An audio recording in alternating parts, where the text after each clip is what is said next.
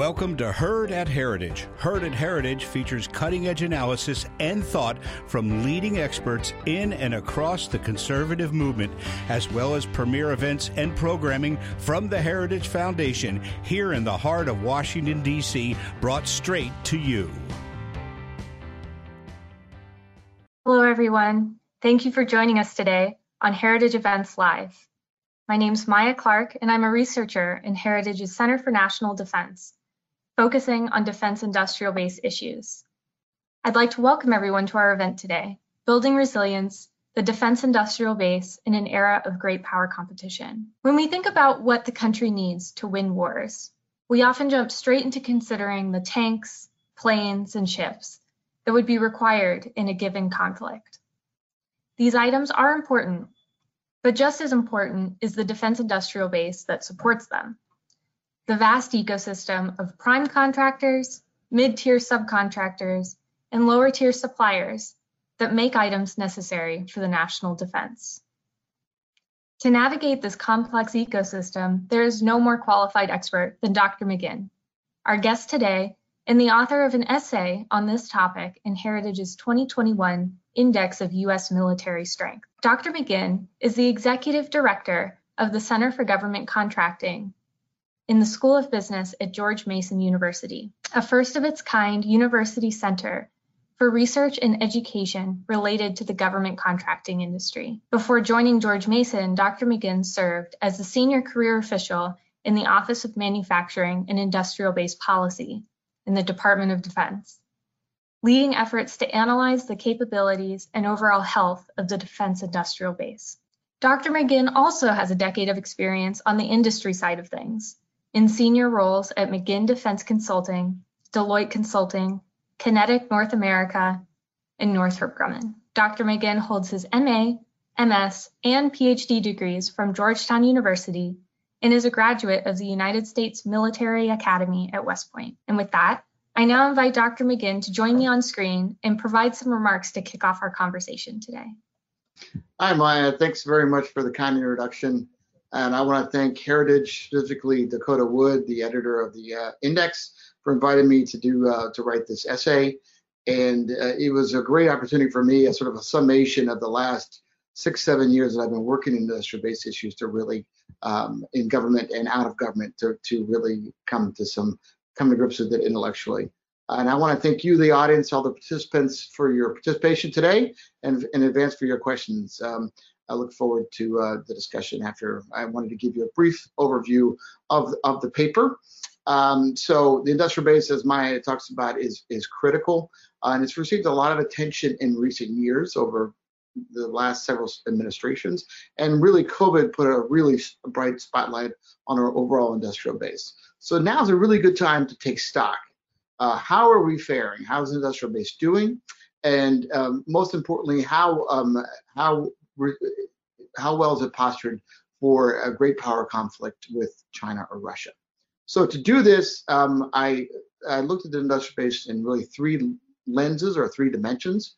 First of all is the question of capability. Are we building the right stuff? Are we building the right things for the challenges, national security challenges facing us today? Secondly, are we building enough, the capacity? So do we have the capacity we need for that great power competition? And the third is really a function of the other two, is resilience. So how much capability and capacity you have really leads to how resilient you are. Are we able to surge our industrial base and maintain it in the event of significant attrition and initial conflicts, initial engagements during great power conflict?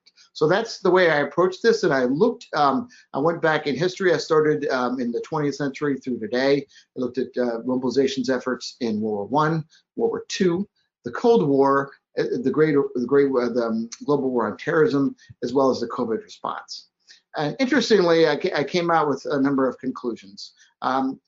Two things struck me as very, very reassuring about our defense industrial base. First is that we have the basic authorities, regulations, and tools we need for that resilient industrial base. And COVID really shows this sharply. The amount of equipment and services that was able to be procured in a rapid fashion to respond to this global crisis was really breathtaking. Over $40 billion of items were procured by the U.S. government in 6 months under COVID. Now, global conflict is not the same as a pandemic response. There is more multifaceted production has to be done in terms of complex systems to replace them. But the basic authorities, such as the Defense Production Act, the contracting structures, can really be flexible and really address what we need to do. The second thing that heartened me was the way that our industrial base has expanded in recent years. There's been concerted efforts to build our industrial base, not sliding, of course, the traditional defense contractors that Maya outlined, those primes, mid-tier and small suppliers, but bringing in new commercial technology. And that effort has accelerated. It even happened during COVID. So the negative side of my analysis really was that we've got still significant gaps and weaknesses that remain. These have been identified in numerous years, but to put a point on it, I mean, there are several industrial-based sectors, ground vehicles, ships, radars, where we're relying on one or two major contractors to do all of our major integration and work. And we have a number of small businesses that can be single points of failure. So there is a need to strengthen how we do that, to build capacity. And it's a very different situation from that in World War II. In World War II, we had Northrop aircraft, Grumman aircraft, Curtiss-Wright, Douglas aircraft, and Boeing. And more building fighter jets and bombers for use in the various theaters. We're not going to get that today. We can't do all of that, but we need to do better. So in that end, I make a set of recommendations at the end in terms of capability, capacity, and resilience. In terms of capability, what I think we need to do are three things. One is that we need to increase efforts to bring in new technology, because a lot of the threats facing us today, hypersonics, artificial intelligence, autonomy, robotics, and the like, are areas that are heavily commercial, and we need the best minds in and out of government to address them. So keep encouraging that, keep creating opportunities to do that, because right now it's not on a scale where it needs to be. On a related front, we need to learn from the COVID contracting response and really kind of maximize the ability to reach for government industry to work together on a rapid basis. So the system can do that. It's not, but we need to really build off that. And the third point on that is that we really have to, on the capability side, get out of the China business. And by that I mean there are a number of areas where mercantilist Chinese policies have led us to be in sole or single source positions in areas way down the supply chain, rare earth metals, rare earth processing, specialty chemicals, small UAVs, and the like, and microelectronics to a degree. So there have been a number of efforts in the past several years to do that, but we need to accelerate them, and that needs to be, we put a stake in that situation. In terms of capacity, I think that we need to increase how we do prototypes in terms of meaningful efforts in major programs, so that we're allowing more than just one or two companies to build prototypes for eventual down select. This keeps the industrial base warm and builds skills that can be used down the road. And another way to keep the industrial base warm is developing agreements in advance. The Defense Production Act Title VII has the ability to do voluntary agreements between government and industry on specific areas. It would be great to do that in the area of great power competition. And then also we need to increase our visibility in supply chains, particularly supply chain illumination, because the ability to see up and down supply chains are a real weakness that we have. And lastly, is in terms of stockpiling, we need to be more aggressive and active in how we stockpile for great power competition. And that leads to my final 2 points on resilience. The first of which is the point of planning. So planning is not everything. In fact, the old adage that no plan survives the first moment of conflict is true. But we have to better align our authorities and our regulations so that we are locked and loaded, so there's not the hiccups at the front. And so that is aligning DPA authorities, setting up the executive orders so that we can respond as needed. And the second point is we have to remember that the industrial base is actually an extended part of the battlefield. And that is it really comes through in the area of cybersecurity. So intellectual property theft, security lapses are a real challenge, and that's why it's important to do things such as cybersecurity maturation model certification, or CMMC, and other activities.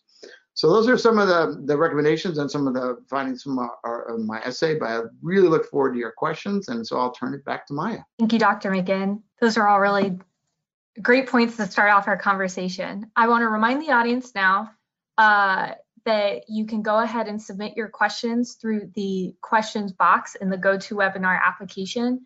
And please feel free to include your name and affiliation if you would like me to state that when I ask your question. But while we're waiting for audience questions, I'll go ahead and ask a few of my own. So I guess I'll start off by saying that, in your essay, you really discuss how trends in the modern economy, trends towards a global economy, have delivered these huge economic benefits to the United States. They've allowed us the prosperity that we enjoy today, but some of them would be problematic during war. And I know some of these that come to mind are just-in-time manufacturing, global supply chain optimization. Where exactly do you see these trends impacting the defense industry? And how should we weigh the economic benefits of these trends against the problems they might create for our national defense? It's a great question. And I think one of the strengths of our economic system is that dynamism and that global connectivity has been really important, both in our economy and overseas.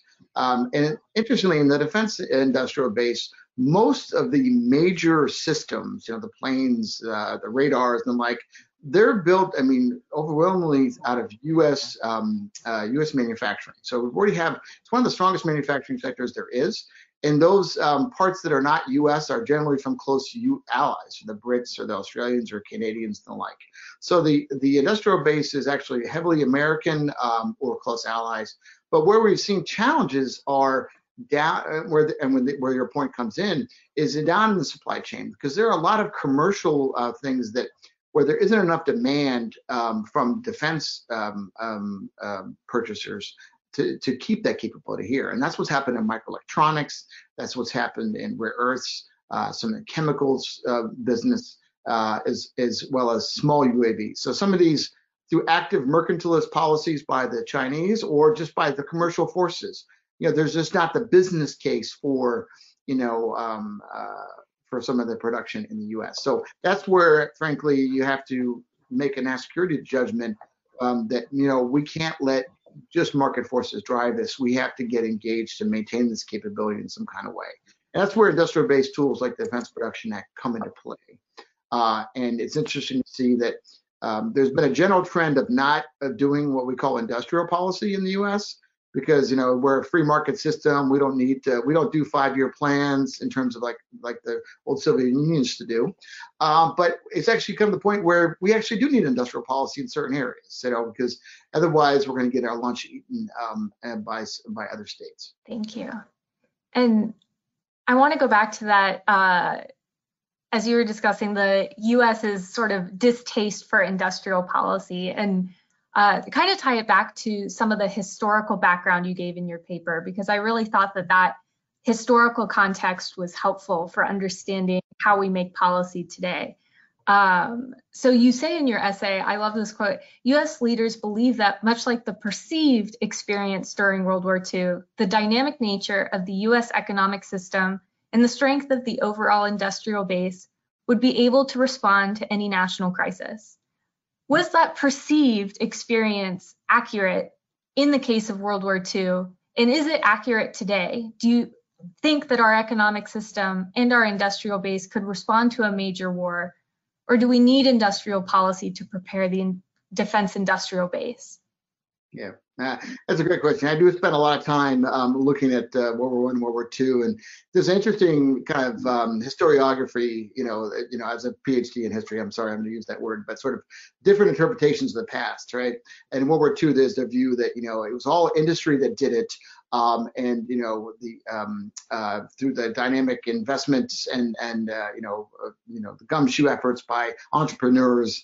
That led to success. And the other view is that it was really the central planning by the dollar a year men that really led to that success. And it's really what I've discovered is it's in the middle, right? So you have to have the overwhelming focus of the U.S. has to be letting the market forces go, because that is where we are strongest. But if you do it without some level of industrial policy, you get a situation like we have today in microelectronics and other areas. So I think you need a little bit of both. One of the interesting things, and this is not an ideological, well, it's not a political comment, but in general, you'll see Democratic administrations, because they favor government, are more prone to government-focused solutions, right? So, like you see, that President Biden came in, really wanted to use the most of the Defense Production Act, really kind of direct COVID response. Whereas, and likewise in World War II, there was that kind of that government involvement. Whereas under President Trump, it was less so. It was more kind of let's public-private partnerships, let's work together. So there's different ways to skin the cat. One thing I would love to say is that you're seeing a lot of the emphasis on industrial base continuing today. Right before the end of the Trump administration, the Department of Defense put out their annual industrial capabilities report, which I personally was involved in many of those when I was in government. And that also kind of the trends are very consistent across administrations, and the challenges are too. So, but one of the good things I've noted in the most recent National Defense Authorization Act. Hey, Maya, I think you're back. Good. One of the things I noticed in the National Defense Authorization Act that I think will help the industrial base overall is that the role of industrial policy has now been elevated to the Assistant Secretary of Defense level. And what that does is it really helps because a lot of these industrial matters, the areas that I've mentioned, they're very important, but they don't really have a natural champion. It's not something, rare earths are in the microelectronics, they're in radars, but the Air Force doesn't buy them. Air Force buys finished products. So it's so far down on the supply chain that it doesn't, it's important for the military departments, but it's not critical. So having an Assistant Secretary of Defense it gives a real champion to the real industrial based matters that are important across the department. And this is important for internal Pentagon budgetary battles, as well as on the Hill with dealing with congressional staffs and members. Thanks, Jerry, and thanks for keeping things moving while I disappeared for a moment. Happy to be back. Returning to our questions here, I think I'll ask one more of my own, and then we'll turn it over to audience questions. I'm seeing a lot of really good ones in the chat box. So I actually want to move away from your essay for a second and get more into your background. You served as the senior career official in the Office of Manufacturing and Industrial Base Policy, which is now just the Office of Industrial Policy, a little easier to say. But right at the time when defense industrial base issues were kind of making their way up the priority list in the Department of Defense. Can you tell us a little bit about what you did in that role, where your office saw successes, which areas you found most challenging, and what advice would you give to your successors in the Pentagon? Super, really great question. So I think we worked in sort of three buckets, three lanes. One was around industrial assessments, where we looked at the defense industrial base and looked at sectors to see where there are weaknesses, where there are strengths. And the second area was around programs to mitigate those areas, such as the Defense Production Act, Title III, the Industrial Base Analysis and Sustainment Program, as well as at the time manufacturing technology and the like. So you had those programmatic efforts. And then the third piece was on sort of protection, which was on Committee on Foreign Investment in the United States, where you're looking at foreign investment to make sure they protect national security, as well as reviews of mergers and acquisitions to protect competition. So I think the greatest success that I saw during my time was in CFIUS. There was a clear bipartisan, very strong bipartisan consensus of the challenge facing of foreign investment. And particularly at the time I was in the seat, I mean, we were looking at 40% of the transactions involving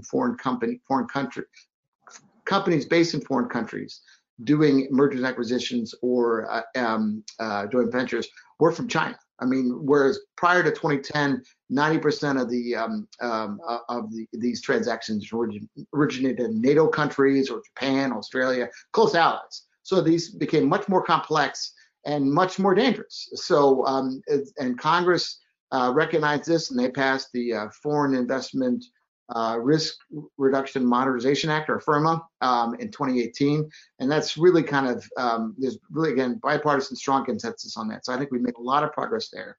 I think we made a lot of progress in getting the industrial authorities, such as Defense Production Act, ready to do projects. The challenge we had is it goes back to my point about the elevation of the role to assistant secretary level. We had a lot of consensus that, hey, and this was bipartisan, this was across the department, that here's some real challenges, but we could never get anyone to pony up, here's, I want to put this much money towards this, and the congressional appropriators were likewise not sympathetic. So these programs were chronically underfunded, and obviously that changed dramatically. COVID, where $1 billion were put into BPA. So I'd like to see more of that happening across those programs, because they're real strong tools. And then I think in the assessments world, I think that's gone well. It just raised the White House review back in 2017, 2018 on the defense industrial base, as well as more presently COVID, have really kind of elevated that, and that's really helped my old office. And then I would focus, but my advice to them would be, to recognize that, but also to pick your battles and focus, right? You can't do everything. You're going to have lots of companies. You're going to have lots of folks come to lobby you in terms of, say this capability is most important on the defense industrial base. And there's a lot of truth there. I'm not being critical, but you've got to set your priorities. And my argument is, you want to, first of all, the first priority has got to be get out of China. Right. So anything having to do with China, if you don't have that on contract or in the queue for acquisition competition, that needs to be done. And then you have to prioritize what's most important to you. And that's where, like, in the report that came out from the Trump administration, the industrial capabilities report, they said microelectronics and shipbuilding. The new team, they probably would say the same on microelectronics. I doubt it on shipbuilding. So what are your priorities, and focus on those and get the investment to address them. Now, just one quick follow-up. In regards to getting out of China, you talked about we have a lot of, in general, good policy tools to respond to the defense industrial base issues, but do we have the policy tools we need to get out of China? And if yes, what would that policy response look like? What are those tools? I think the principal tools are those industrial base kind of investment tools. You have to identify where are we in upside down with in China, and then go after them. It's delicate because we have a tremendous commercial relationship with China, and that needs to continue. But we have to make that conscious decision of what are those, and then get out of it. And that's the challenge with initiatives like Buy America. So Buy America is a very seductive way. Who doesn't want to build American? Who doesn't want to create more domestic manufacturing capability? But Buy America doesn't really help in this. essentially sets rules where, we only build certain things in America, which there's goodness there, but we also have close allies. Why don't we do things with a little help from our friends? So it's just not the right tool. I understand why it's attractive to members of Congress and others, but you can build good paid American jobs by, creating capabilities that get us out of the China business. So let's focus on that first, and then, hit the priorities for the administration. Thanks. Okay, moving over to questions and answers from the audience. I have one from Scott Craig, retired Marine and defense contractor. He asks, how are we doing in the critical materials area, recognizing many of our foes may have a corner on some of those materials? Does it require us to shift some programs? Yeah, it's a great question, and I think it's an area where we've chronically known the challenge for decades, but we're really only now tackling it. Like I've discussed, rare earths is an area where we've they've done a number of projects through Title III and through IBAS to address the shortages there, build domestic capacity, but there's lots of other areas where that needs to happen. And part of the answer to the materials problem is stockpiling. But most of the challenges we've got with materials are, they're mined in countries like Belarus, Russia, China, and the like. So we have to kind of address those. And fortunately, also we've got close allies that have strong mining capabilities, such as Australia and Canada. So there's right partnerships there as well. Sorting through all our questions, we have quite a few from the audience. I thank all you guys for your enthusiasm. Awesome. Here's one from my colleague, Justin Rhee, who works in our Asian Studies Center. As we are still addressing the 5G issue in the United States, there is now rising concern over Chinese developments into 6G. What do you believe would be the appropriate balance between supply chain security and forging ahead in technological innovation? Is there greater room for growth in DoD collaboration with our allies in facing these challenges together, especially in the tech sector? Yeah, I think it's a great question. I think it is an important point. One of the things that I think we have not done enough of is partnering with our close allies on these kind of high tech matters, because these kind of capabilities are made in Japan, in Europe, and these are our close allies. So we've got tools to address it. The challenge is we haven't really used them. So the National Technology Industrial Base, for instance, was done in the 2017 NDAA, and that created a vehicle for. It said that U.S., Canada, Australia, and the United Kingdom were all one industrial base. Okay, why don't we use that and put clauses in contracts or contract opportunities that say companies based in these can also participate in this, and allows the best of our collective minds to get into that. And so I think there are opportunities that even in the Defense Production Act you could do that. So I think that we need to do more of that going forward, and I think that's a real opportunity for the department. We have a question here from Joe Mueller of BAE Systems. He asks, how would you recommend that the U.S. government and industry resolve the need for supply chain illumination of the supplier tiers with regards to balancing intellectual property rights, especially in this new era of the digital twin? All right, that's a great question. I want to take them in two parts. So the first on supply chain illumination. It's not quite a unicorn, but it is a real challenge for both government and industry. And there are a lot of supply chain tools. I mean, there's companies all over that have great analytic capabilities, but we still haven't really kind of addressed it. So the one of the ways which was recommended out of a project which I'm blanking the name of, but Deliver on Compromise. That's what it's called. That study recommended, and I think this is a smart move, creating a third party that is one that is able to track the industrial base from top to bottom. So that way it's someone that is a third party that's not government or industry. The challenge with that is that, and this was written by an FFRDC, a think tank that would love to do that work, so it's a bit self-serving, but I think the recommendation itself is right on the mark. The question is, third party, that's really expensive, So you want to think about how can you do that, use that principle but using AI or some kind of technology way that you could have that independent view of the supply chain, but not kind of crossing the wires with government and industry, except there's a challenge. On the question of IP, IP is something that I've seen from both the government and industry side. In the government side, they generally don't think about it, or they don't understand it well, and so they don't know what to buy. They don't know how much IP they need, whereas in industry, they don't trust the government. So there's been a lot of zero-sum discussion on intellectual property.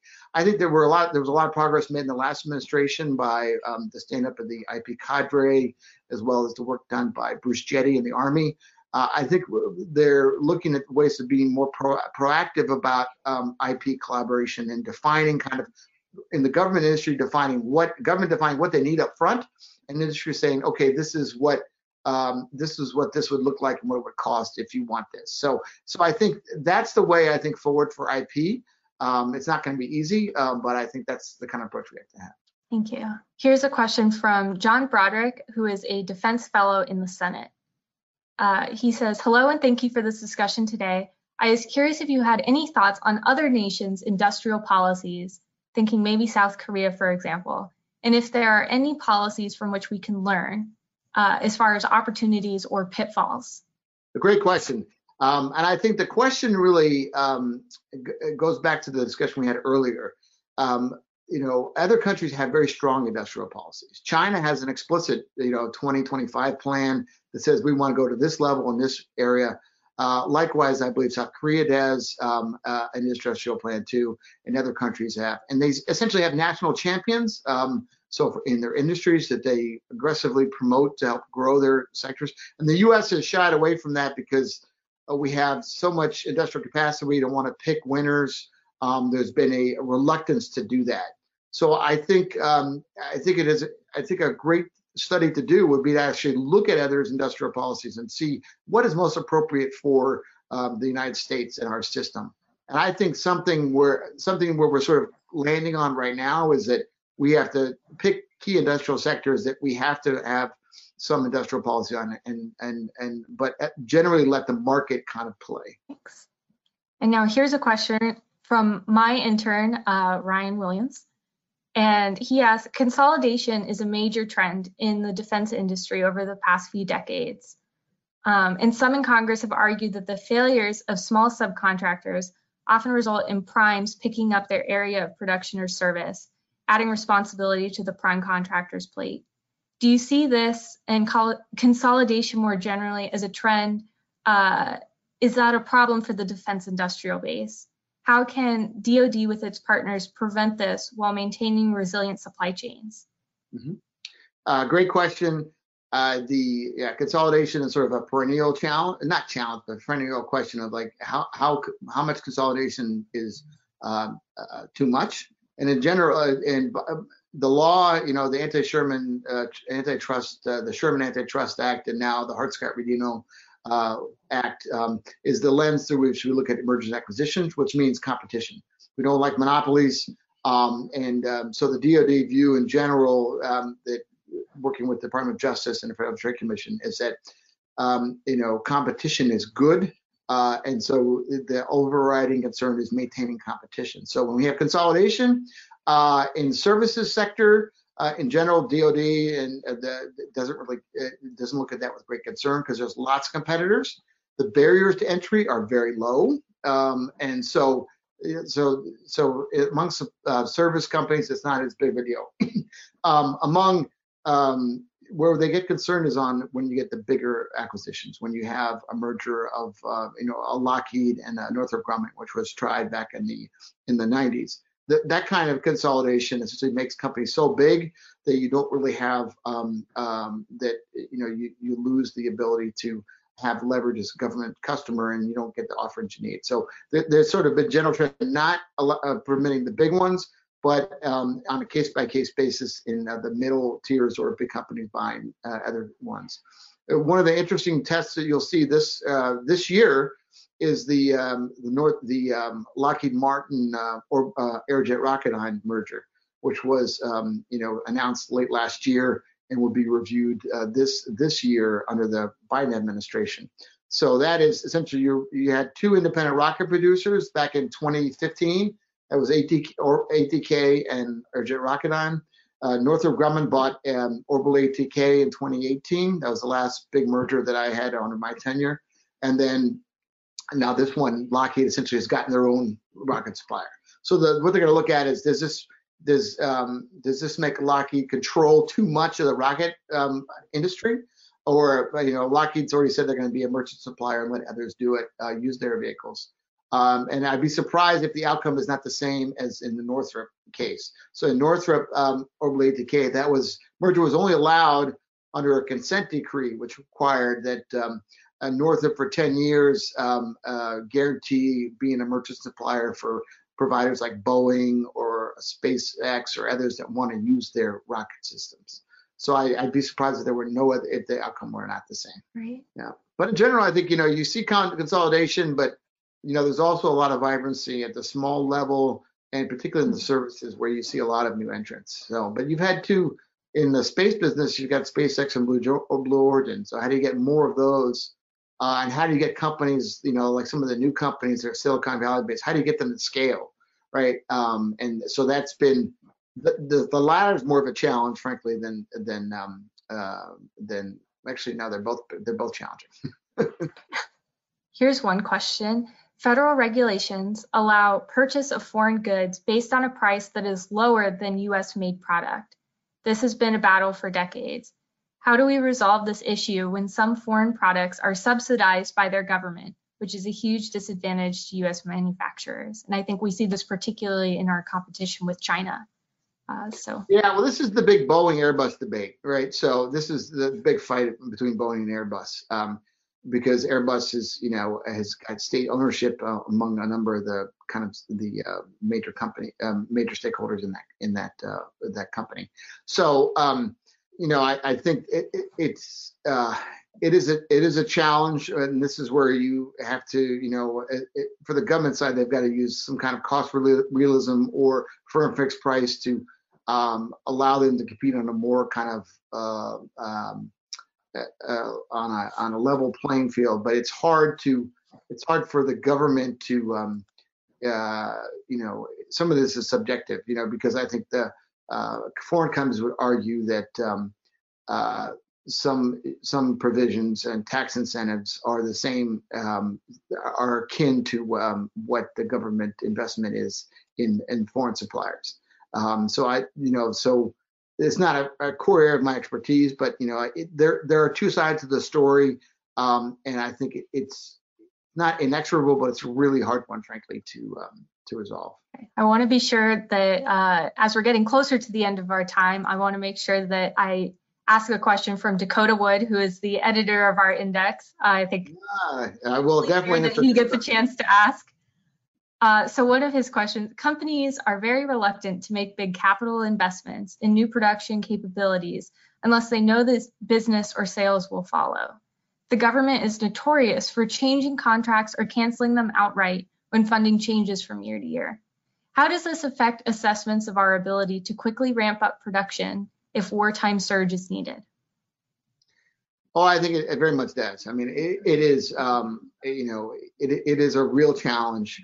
And this is where I think we have to do less of these massive winner-take-all programs that often crash and burn before they even get to the RFP, like Dakota implies, and do more of smaller kind of multi kind of platform kind of solutions that allow numbers of companies to get engaged, lower risk, de-risking up front, and different acquisition approaches. Because what ultimately leads companies to invest are opportunities. And if there's only one opportunity in the next 5 years, they're either going to go all in or they're going to go all out, right? And so, but if there's a number of different opportunities, it creates more business case for them and greater opportunity to win. So you've discussed before in our conversation that supply chain visibility is kind of the unicorn and it's something that is extremely challenging to get, and yet is vital to our defense industrial base policymaking. What options are there to address this problem? Do policy tools exist for us to get supply chain visibility? Should new technologies and data management be applied to this issue? How do we catch the unicorn, essentially? It's a great question, and I think when we were initially doing the whole government review of the defense industrial base under the Trump administration, we were trying to go out to industry to talk about, get their inputs on some of these matters, and it really became a challenge because they're like, they're concerned about releasing proprietary information and the like. So there's a real kind of government interest, but there's also a commercial interest, both in maintaining kind of visibility, but also maintaining opacity, and not being clear. So you've got to get it out of, I think, the hands of the government or industry, and have some kind of data kind of approach of third party. This is what I was talking about, this whole deliver on compromise idea, where you have a supply chain analysis center that is run by a third party that would, but getting access to it would be by mutual agreement between company and government or something, so it's got to be some kind of third party way to do it that is trusted by both government and industry. And how do you? It's got to be a heavy technology solution, because this could be incredibly. It's going to be expensive, but it just could be incredibly prohibitive in cost if it's not done smart. Dr. Megan, you cited in your paper the famous quip that you go to war with the army you have, not the army you might want or wish to have at a later time. It seems the same holds true for the defense industrial base. To what extent is the current defense industrial base the one we need? And what are immediate steps Congress, the new Biden administration, and DoD need to take to address the top security priorities of the United States? Are there capabilities we need to let go of or diminish? And which ones and why? So a very, very narrow question, of course. Yeah. An easy one to finish us off. I think I guess I would sum up with the kind of my kind of thoughts for the Biden administration and for those in Congress as well. Is I sort of see this as a 4-part plan for our defense industrial base, what I call kind of focused reshoring. So the first thing is we've got to get out of China business, okay? And I don't think anyone disagrees with it, but that's got to be the number one priority for both public health, the COVID kind of pharmaceutical production, all this, as well as in defense, right? So that's got to be number one. Number two, you got to pick your battles and prioritize. And this is what the gentleman's alluding to in his question. It's up for the Biden administration to pick, you can't do it all, so you have to focus and work with Congress and make the case and do that. So, and the third is you should use all the tools. And like the tools I've mentioned, the DPA, IBAS, Mantech, some of these are used, some of them are they've chronically had challenges prior to COVID. I don't want to go back there. I mean, we need to and this is where the new ASD IP is going to help, I think. But Congress, ask the questions, really hold DoD's feet to the fire. But it's that using all the tools. And then the fourth and the final point is doing this with a little help from our friends. And this is where we've got partners and allies that are, the Japanese are rare earth magnet kings, right? Let's partner with them on building some of that capacity here in the U.S. The Australians and Canadians, mine gurus. Let's go. We want to build rare earth capacity. Let's work together with them on that.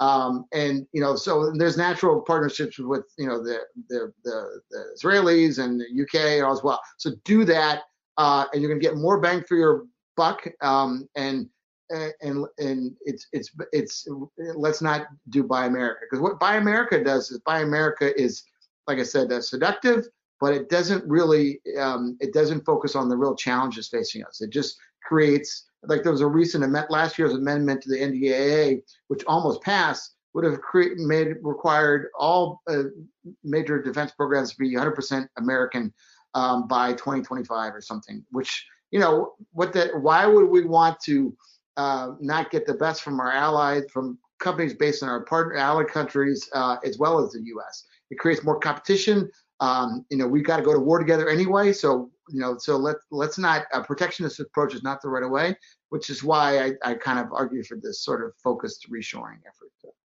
Well, I think that's a great place to leave off our conversation. I'd Sure. like to thank our guest, Dr. Jerry McGinn, for sharing your time with us today. Great. It's a real pleasure. It's really great to be with you, Maya. Thanks very much. And to our audience, I'd like to say, please avail yourselves of the great resources from George Mason University's Center for Government Contracting. I know I'm very grateful for their informative research, and I'm sure it'll be useful to you in your various lines of work. I want to thank our audience for joining us today for this important conversation. Please feel welcome to contact us using the information listed on your screen. Also, please check out our 2021 Index of U.S. Military Strength, particularly Dr. McGinn's essay. Immediately following this event, you'll receive a survey that we hope you'll complete so that we can bring ideas that you care about to our heritage programming. To see any events we have coming up, check out heritage.org/events. Again, thank you, everyone. Have a great day.